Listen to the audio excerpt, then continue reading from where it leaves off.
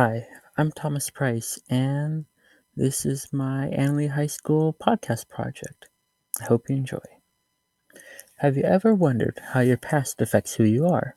I know, I have, but it's more than just our actions that shape who we are.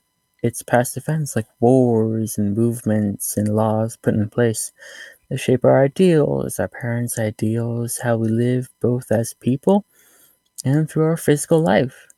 And this, for me, is how I became the person I am today, with my stances and thoughts and how I live. And first up on that list is the Industrial Revolution.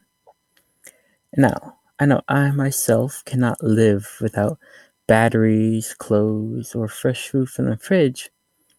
But then again, those things had to have beginnings, and that was the Industrial Revolution. The battery, for example, used to be this big piece of equipment that rivaled the glass Coca-Cola bottles in stature, and these at the time were a very big deal. And now, though we take them for granted, we realize how important they are once they die in, well, something as trivial as a phone. And for clothes, we think of them as coming off this big production line, but even then, that is starts somewhere, and factories, though they're safe now, didn't have that. They weren't safe. In the beginning, they were, well, very unsafe, to be put simply, and though it took time, well, lots of time, we eventually got regulations in place and fixed that. Though that production needs a force, and that force then was child labor.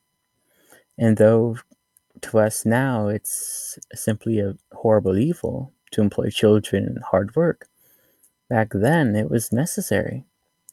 But as time progressed and technologies improved, and conditions just got worse and worse, people started realizing we need rules and regulations, and eventually those became the rules we have today, with helping kids get jobs and keeping them safe and making sure they're not overworked or underpaid.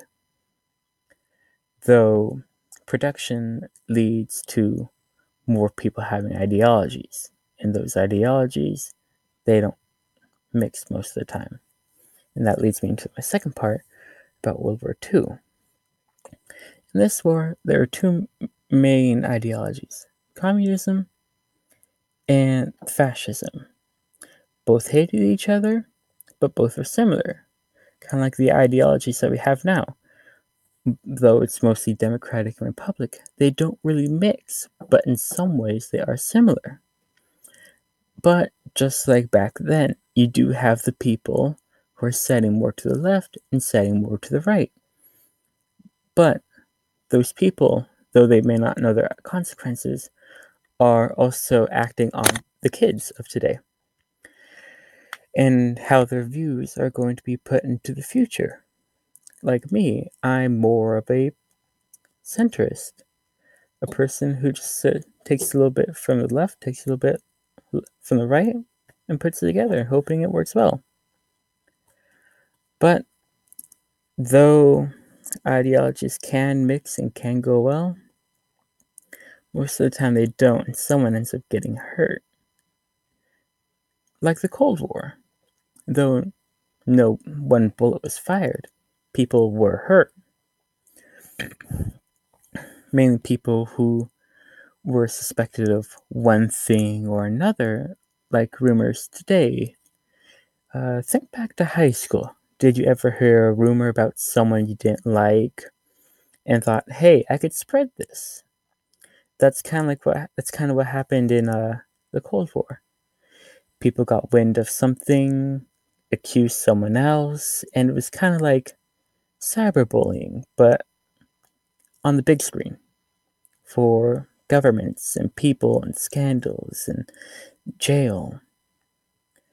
And it's going on still. It's still very prevalent, though not to the point of wars and stuff, but smaller on social media and stuff.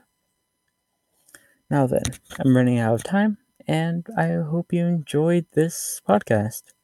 I didn't think this was going to go well, but I guess, hey, it did. So, see ya.